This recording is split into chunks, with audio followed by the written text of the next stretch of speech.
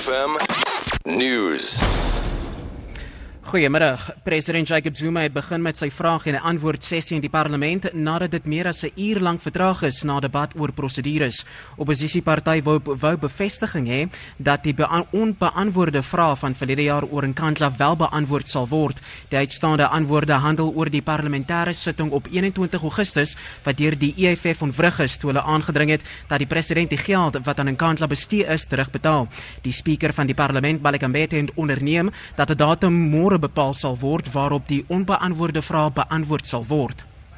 Die Vryheidsfront Plus Pieter Groenewald wou die president self weet of hy vrae oor Nkandla sal beantwoord. Hierdie hele probleem, agbare spreker, kan opgelos word as die agbare president opstaan en nou word daar gesê maar hy het al skriftelik geantwoord. Nou laat hy vir ons die antwoord gee, laat ons die opvolgvrae kan vra en laat hierdie saak vir eens en vir altyd afgehandel word.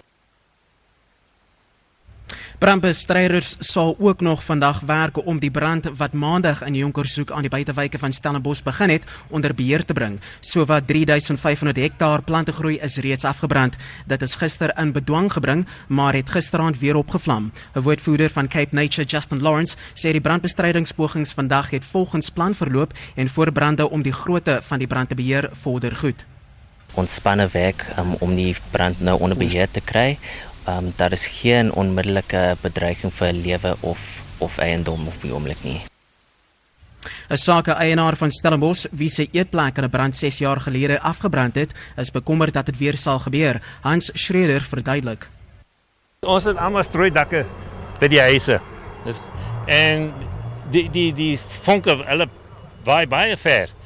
So as die vuur hier sou kom, dan moet ons maar loop, want dan van dit word baie gevaarlik. Die prokureursorde van Suid-Afrika sê die minister van Gesondheid moet die ernstige tekort van vaardighede by gesondheidsorgbeamptes en swak toestande by mediese geriewe oplos. Die orde het gereageer op stellings deur die minister dat hy dit oorweeg het om 'n perk te plaas op die vergoeding van mediese wanpraktyke weens die rol wat gesluit is in die eise speel. Die orde sê indien dit bevind word dat prokureurs se fooie buitensporig is, moet dit deur die prokureursorder liewer se aandag gebring word. En dan teen slotte op valutamarkte verhandel goud teen $1,154 'n fyn ons. Die dollar verhandel teen R12.26 en die pond is R18.40 werd.